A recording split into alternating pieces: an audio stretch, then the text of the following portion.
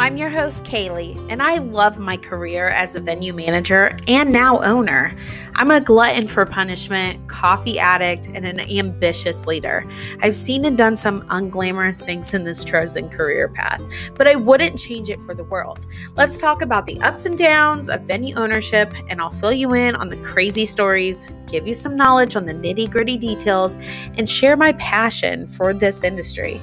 Stick around, and I'm sure you're going to understand why operating a venue, although rewarding, is elegantly unglamorous.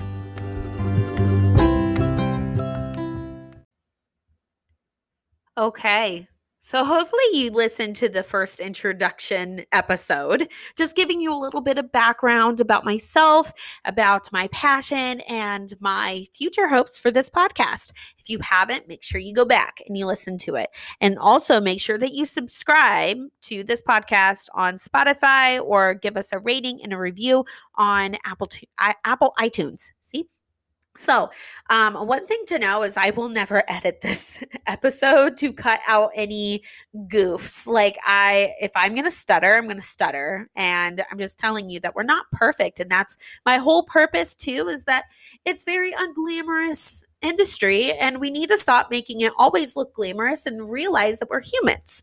So, this week, I wanted to talk about what it takes to be a venue manager or a venue owner, because I don't think that a lot of people discredit themselves, that being an entrepreneur, it takes certain skills and a certain type of person to be an entrepreneur. And it does, but everything can be taught. But there's certain things that you have to have in order to be successful. And a lot of that is just personal things that you need to obtain. Your personality, your willpower, that kind of stuff is what it really takes to be an entrepreneur and to be a venue owner. So I have this thing that I think venue owners usually are such optimistic people. We usually can only see the positive side of a situation. That is me all over. I always will hype myself up with the positive thinking and the positive, outlook on everything. I don't think about the negative stuff very often, and I don't think about consequences too much. I usually am just a quick reactor, and I do things very instinctively. I guess I just have this intuitive thing where I'm like, I got to do that. That's what I'm going to do, and I just do it. But that has gotten me in trouble. So let me back it up and let me teach you what skills you should have to be a venue owner. So listen, starting off, you don't need an education. You don't need a degree, and you definitely don't need to be a salesman. I'm not the best salesman whatsoever, but I have certain qualities that help me make sales, right? So I listen, I've got my degree. I've got my degree in communications and I have a minor in psychology. So I have a little bit of education. Do I use it all the time? Not really. I use it a lot more for marketing and for social posts and for things like that. But I don't use it mostly like in interaction with clients. I don't use it to make sales too much. But I do have a little bit of psychology on that I do process some information, but it's not my first go-to. And to be honest, a lot of my degree, I can't tell you what I learned. I know a couple things, but I can't tell you everything that I learned because it probably went in one ear and out the other. And I got my, $60,000 piece of paper and I said, great, I'm a college graduate, and I've never really applied it much since. So to start off, to be a venue owner or manager, you do not need to have a degree. You do not need to have education. But what you do need to have is self-discipline and accountability. So self-discipline, I have a lot of self-discipline. And that's just because I create my own schedule. I create my own productivity. So if I'm not being productive, the business is not being productive. If I am not holding myself accountable for my actions and for my lack of actions, then there is nothing going to build this business. So it's showing up to work every day. It's showing, putting in the hours and making the effort and holding yourself accountable for your failures and for your success, holding yourself accountable for those and recognizing that, okay, that didn't work. And it didn't work because I didn't put enough time into it. It didn't work because I went into it with a negative thought and negative I don't want to use that word. I just went into it with a negative kind of outlook. And so it's not going to be a positive experience. So holding yourself accountable, self-discipline, showing up to work every day, because that's the hard part. When you're an entrepreneur, if you don't put in the 50 hours a week, it will show. If you do it as a hobby and only do it on the weekends, it will show. If you want this to be a legitimate business and you have goals, certain goals, let's say to hit 6 figures or to hit $1 million, which is my goal, we are going to be $1 million business. If I have anything to say about it, I'm going to get there. So if you have any goals that you want to reach, you have to have self-discipline to reach those goals. And I'm not talking about self-discipline as in you broke your dieting. Like, listen, I'm not a dieter. I cannot diet to save my life. I'm a chubby girl and I'm happy being a chubby girl. And, so, but what self-discipline I do have is mentally. Mentally, I am very self-disciplined that I have set schedules and set times that I do things and I make sure that I do them, because if I don't do them, I know that I'm not going to get a positive outcome from those. So I hold myself accountable. If I don't do that, then guess what? I better be working late the next day. And I will. Another thing is you really have to be customer friendly and have a servant's heart. You have to want to serve people, because this business is all about people. It's all about interacting. It's all about being customer friendly. That does not mean that you have to believe that customer is always right. But what it does mean is that you have to have a friendly outlook on life. You have to have a friendly demeanor. You need to come off as warm and inviting. You are in the hospitality industry.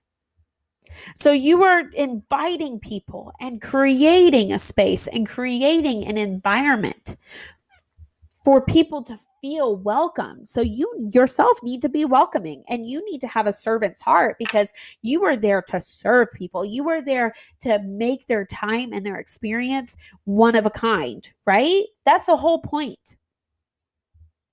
So if you don't have a server's heart, if you're easily frustrated with people, if you get ticked off because someone asked you a question and you thought it was a dumb question, this business probably isn't for you. If you can't stand people, this business is not for you. At least the customer service part is not for you. So now also, you need to be an out of the box thinker.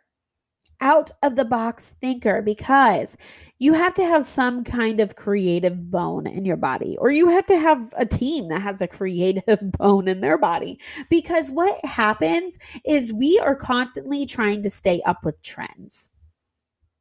And we're talking about design trends, and we need to make sure our building is always, trendy, because if it's not trendy, you're not making sales.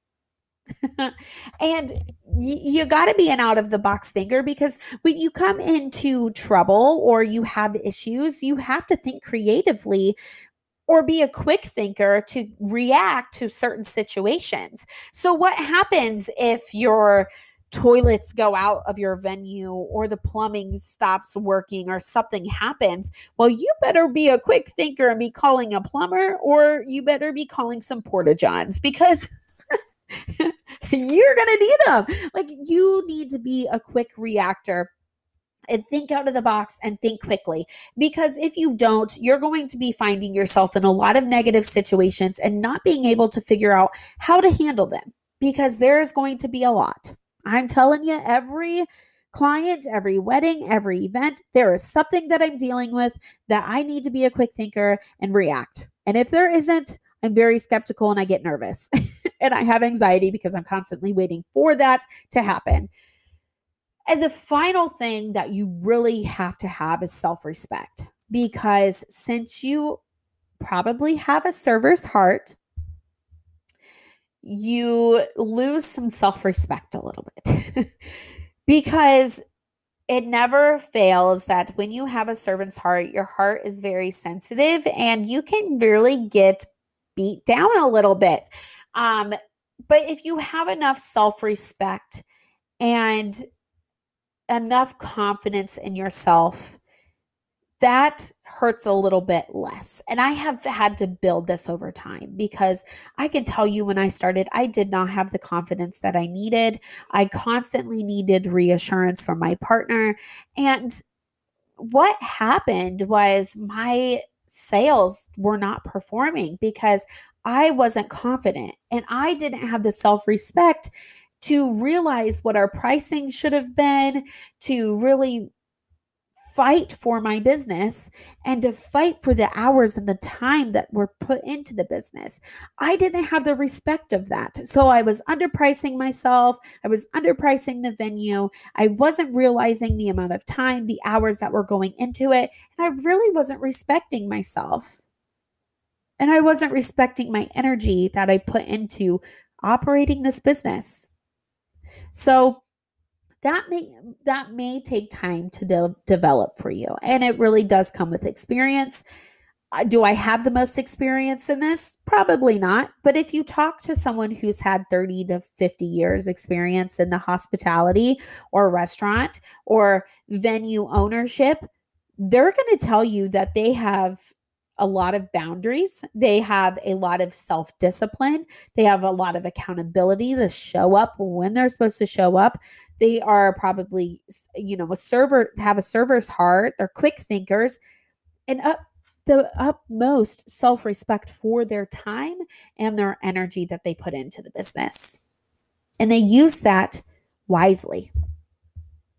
So that's this week's episode. And I hope that you reflect on this and you're thinking, wow, I am all of these. I checked the box on all this and I think I'd be a great venue owner.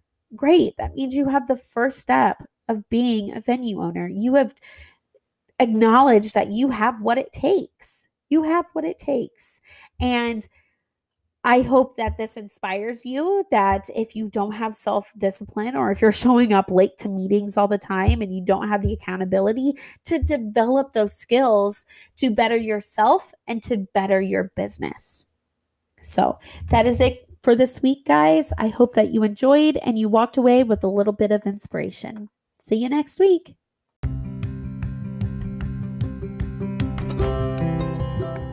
Do you know another venue owner, event professional, or maybe an entrepreneur that you think will benefit from this podcast?